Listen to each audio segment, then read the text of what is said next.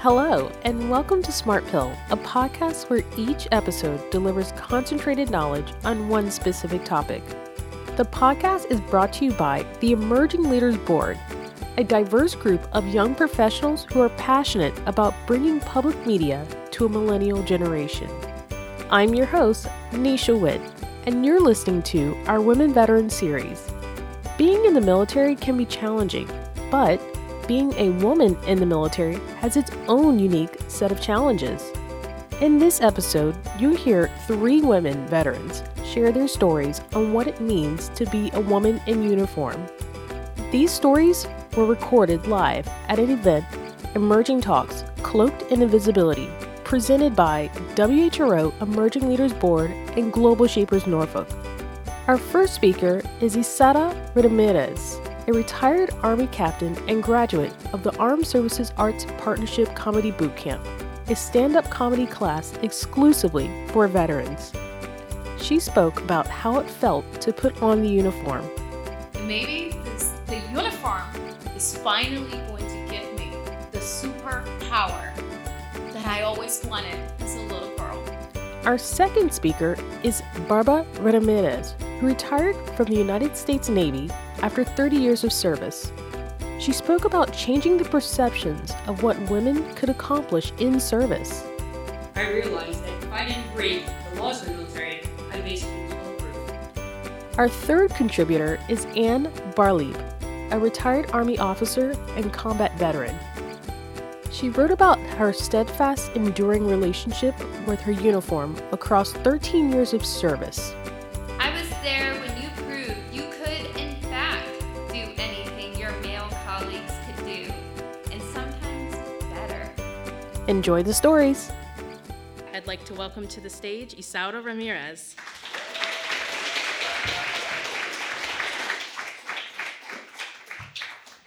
Thank you so much for having me here. It's an honor to be invited to share the stage with amazing women veterans and supporters of women veterans. And I was getting ready to be here and prepare my remarks. It dawned on me that it's been 16 years since I first put on my first pair of BDUs, and that's Army talk for that green camouflage uniform that we're all familiar with, that the Army used to wear back in the day. Do not do the math. And I just remember feeling so proud and, a high sense of accomplishment when I first wore that uniform, because I knew that less than 1% of the population would have the honor of wearing that uniform. The original version. Not the trendy knockoff version you could get at Forever 21 on clearance. Not the skinny jeans. I'm talking about the real ones, the big ones with the cargo pockets that are cut perfectly for male bodies to make young female soldiers look like 12-year-old boys. That is the uniform I loved. And I looked in the mirror and I loved the reflection. I'm like, I look good on this uniform. I think this is gonna be okay. And secretly, I started to think, maybe this is it. And maybe the uniform is finally going to give me the superpower that I always wanted as a little girl, and that most women will want at some point in their professional career. And that is the superpower of instant credibility. Like, I'm gonna walk now in my uniform, right? And people are gonna look at me in my uniform and something's gonna click. And they're going to start using a logical thought process that will take them to the conclusion that, if she's wearing that uniform, it must be that she did, at a minimum, some of the stuff that the other men with the same uniform and rank have accomplished. So she must be all right. And that's really all I've wanted in my military career, to get a she is all right for first impression. I'm okay with that. You know what I mean? Being able to just walk in a room full of fellow soldiers that never met me before, and they will look at me in my uniform and think, she probably did some stuff. Maybe we should listen to her. But that's never happened in the history of ever to any woman in the military, right? I mean, I hate to break it to you, but the uniform does not give superpowers to women. I don't know about men, not to women, that's for sure. In fact, the military has changed that same uniform a bunch of times, probably because of all the women calling and complaining that it didn't work the way it was supposed to. So I took off the uniform, and now I like to dress like, I don't know, a Kardashian version of Steve Jobs. I don't know, I get out of the military, I'm confused, I don't know which career field to take. Both of them seem very successful. Let's just merge them together and hope for the best. I will let you know, too soon to tell, but we'll find out on the comments, that's for sure. So the whole point of that story is that women veterans are invisible. And no matter how much we want to talk about how much progress we've made and we've opened up combat roles for women and blah, blah, blah, the reality is that the problem remains the same, and it's very simple. All things being equal, same pay grade, position, experience, a woman's rank does not carry the same weight as a man's rank. Why? Because of bias. And we're all biased, men and women. If I ask you to close your eyes and bring up a mental picture of a soldier, most of you would be lying if you say that you did not picture a man in uniform. Strong, competent, brave man in uniform. Only to open up your eyes and be disappointed by me on stage representing veterans and crushing all your hopes and dreams for this country. I get it, all right? I understand where that's coming from. We all are struggling with the same thing. But I just say this to prove a point that women veterans do face very unique challenges. And I believe that it's not just women veterans. It's not just a problem in the military. It's a problem that all women across the country that work in male-dominated fields are struggling with. Studies confirm that women in male-dominated fields experience isolation, sexual harassment, and low levels of support in the workplace. Women in the military report feeling pressure to prove themselves to be capable, and they have a hard time bonding with members of the unit because there aren't that many women in the military. And then we fear that getting too close to men will label us in the wrong category. And then when we transition out of the military, women struggle with finding and identifying with women, other women in the community, and finding a connection with them. I received a medical retirement from the Army in 2014 after 13 years of service. And every day I struggle with very real physical chronic pain as a fibromyalgia patient. And I also have to manage my anxiety and keep my depression in check. And because I still haven't found that one magic pill, the VA has found a lot of pills, just one. I haven't found that one pill that's going to stop all my conditions, right? So I learned to identify what triggers my symptoms getting worse. And what I realized is that nothing hurts more than feeling alone. And I say feeling because what you feel is not necessarily always a true reflection of your real circumstances. So are women veterans really invisible? No, of course not. We know they exist, but do we see them? So tonight, I encourage you to take a moment, and I want you to identify all your preconceived notions about women veterans and put them away. I want you to picture, when you're on an airplane and the pilot, the female pilot, says, we're about to land. And then you get the flight attendant, the male flight attendant. He's coming with a little trash bag. He's like, pull all your trash before we land. That's what I want you to do. I want you to take all those preconceived notions, treat them as trash, and put them in the little trash bag. Because we're about to land. And we're going to start from scratch. Because I believe all of us, we all can start from scratch. And all I need from you is to open up your minds, sit still for a moment, and listen.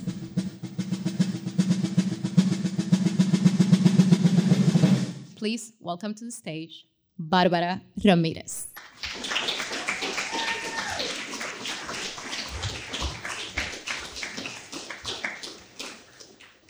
I recently retired from the United States Navy after 30 years of service. Actually, my last day is 1 December.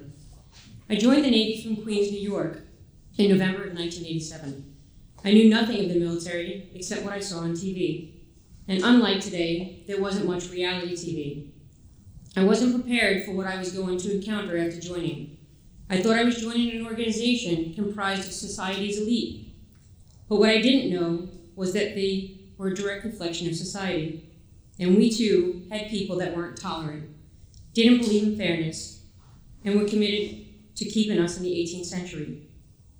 While being in the Navy, I was exposed to discrimination, sexual harassment, and physical abuse. But believe me, this didn't stop me. It later fueled me. As I said, I was raised in New York, better known as the melting pot. Prior to joining the Navy, I never experienced discrimination. Everyone seemed to get along, regardless of race or gender. Boys and girls cooperated from kindergarten all the way through graduation. So not being equal was foreign to me, but then maybe again, real life doesn't start until we hit the workforce. I can tell you that at first, I was confused at what was happening, and even thought of throwing in the towel. But then I got mad. My anger turned into determination, and my determination turned into impact. When I joined, women weren't allowed on combatant ships, submarines, or the special warfare community. Childcare wasn't prevalent, and women were never in charge. But I am proud to say that I used my voice and actions to effect change just as those who served before me. The first women to serve in the United States Navy were nurses, beginning with the Sacred 20, appointed after Congress established the Navy Nurse Corps on 13 May 1908. The first large-scale enlistment of women into the Navy met clerical shortages during World War I, and the second came months before the United States entered World War II. President Franklin D. Roosevelt signed a public law 689, creating the Navy's Women Reserve Program on 30 July 1942, which paved the way for officer and enlisted women to enter the Navy. Today, women serve in every rank from seaman to admiral, and in every job from Navy aviator to deep sea diver. In 1993, Congress repealed the combat exclusion law, thereby allowing women to serve on combatant ships. And when I first had my opportunity to serve on board a ship, I jumped on it. I worked hard to be the best, and when I wasn't being recognized based on my merit, I learned to use psychological warfare, which proved to be a most valuable skill, one which I will later describe. In 1995, I screened to be one of the first 4 females to be assigned to Naval Special Warfare. It was a women's pilot program, and if we were successful, more women would follow. I have to say that my time assigned to Naval Special Warfare Group 2 was my most rewarding tour that I had in my 30 years. Beginning in my tour, we weren't really challenged with opportunities. We were almost treated like children, where parents told us, you should be seen and not heard. I watched as 4 of us worked hard. We pulled our weight and we contributed, but would consistently be overlooked for opportunities. When I was given my first performance evaluation and was given a promotable, which is probably one of the lowest recommendations, I asked to speak to my department head to dispute my evaluation. I sat across my department head, and I'm sure he was expecting me to whine, complain, and possibly cry like a little girl. But instead, this is where I used my psychological warfare. I first listed all of my accomplishments and contributions, which he couldn't dispute and were notable. However, how I drove my point home was I compared myself to a rose bush. I told him that because they weren't including us, they weren't challenging us, that all they saw was a brown bush with prickly thorns that annoyed them. But if they had paid attention to us and fed us and watered us, we would produce a bounty of beautiful, colorful flowers that would amaze them. From that day forward, we were included, we were challenged, and we did blossom. I actually was awarded Sailor of the Year and advanced to Chief Petty Officer from that command. After I left Naval Special Warfare, I commissioned the USS Winston S. Churchill and was the only female chief on board.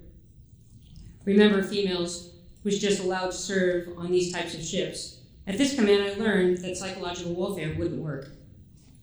The senior sailors that I was working alongside had never been stationed with women and didn't have any intentions of giving us a chance. I was physically assaulted and even spat on by my peers. I didn't fight them with words or brawn. I knew that no amount of reasoning would work, so I changed tactics. I worked harder than I'd ever worked before. I slept no more than 4 hours a day and did everything I could to be better than every chief on board. I spent every waking hour working on improving myself, my personnel, and my command. I didn't spend time worrying about why I wasn't included. I just continued to do the right thing for the right reason.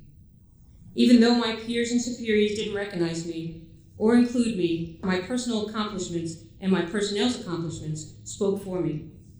Other sailors from other divisions wanted to emulate my sailors, and they would question their chiefs as why they didn't do what I did.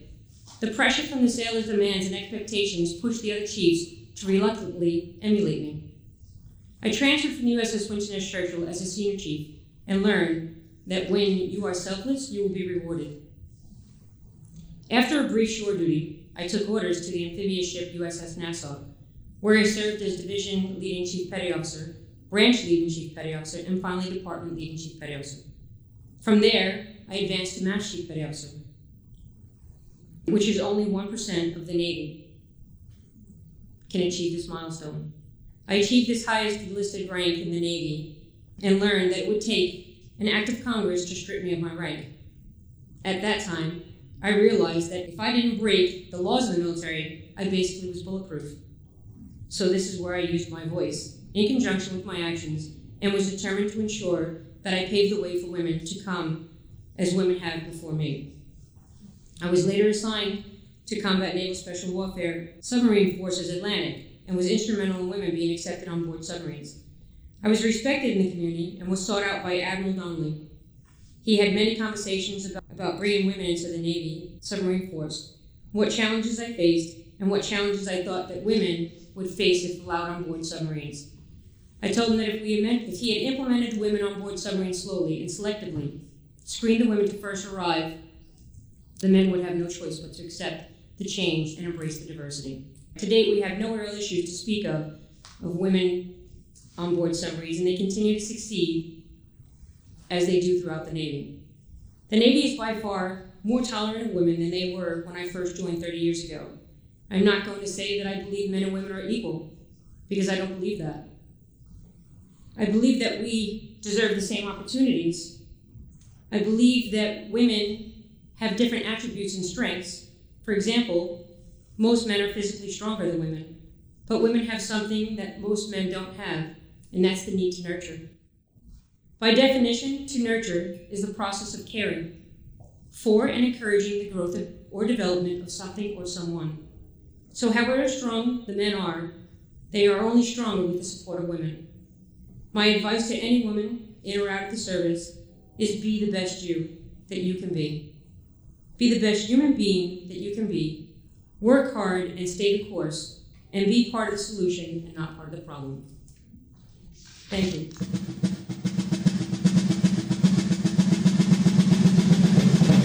The uniform remembers.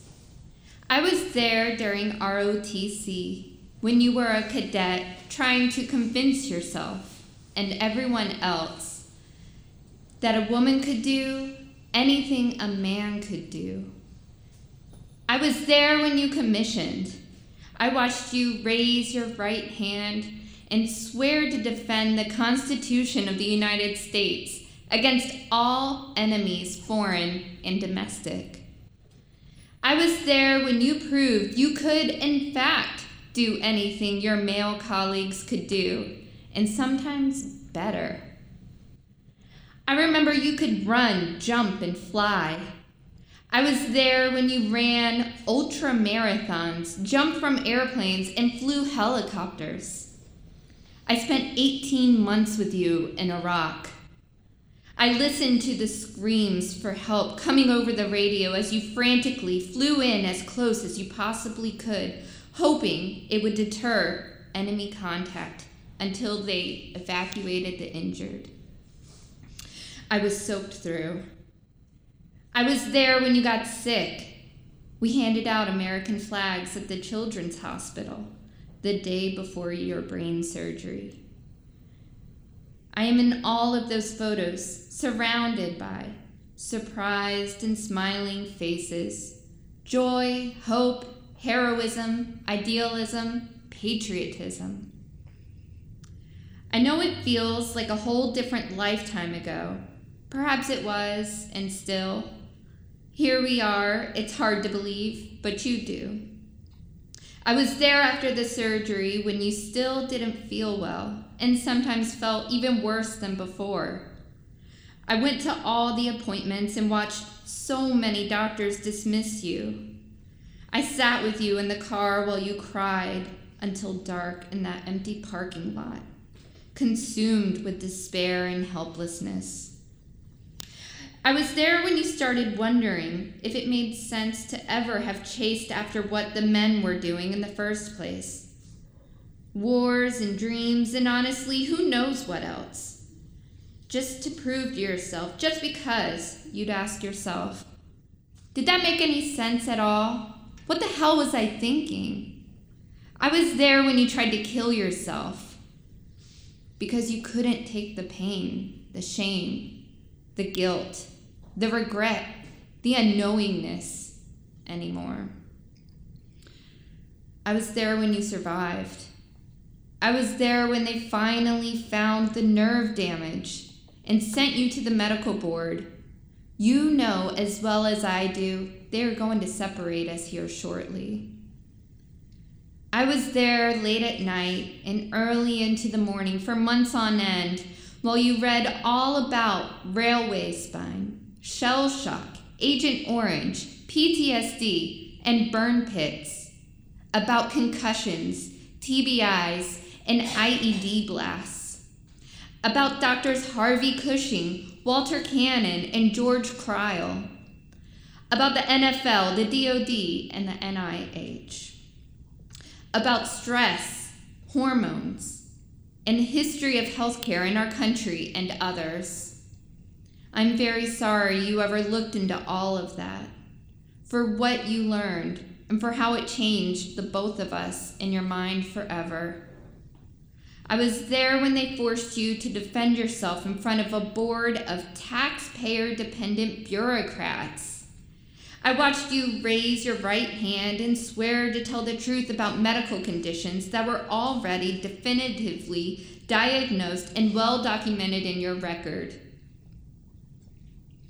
I was soaked through, worse in that moment than ever before. I was there when the system failed you, absent accountability, an apology, or any explanation. I too worry about the others.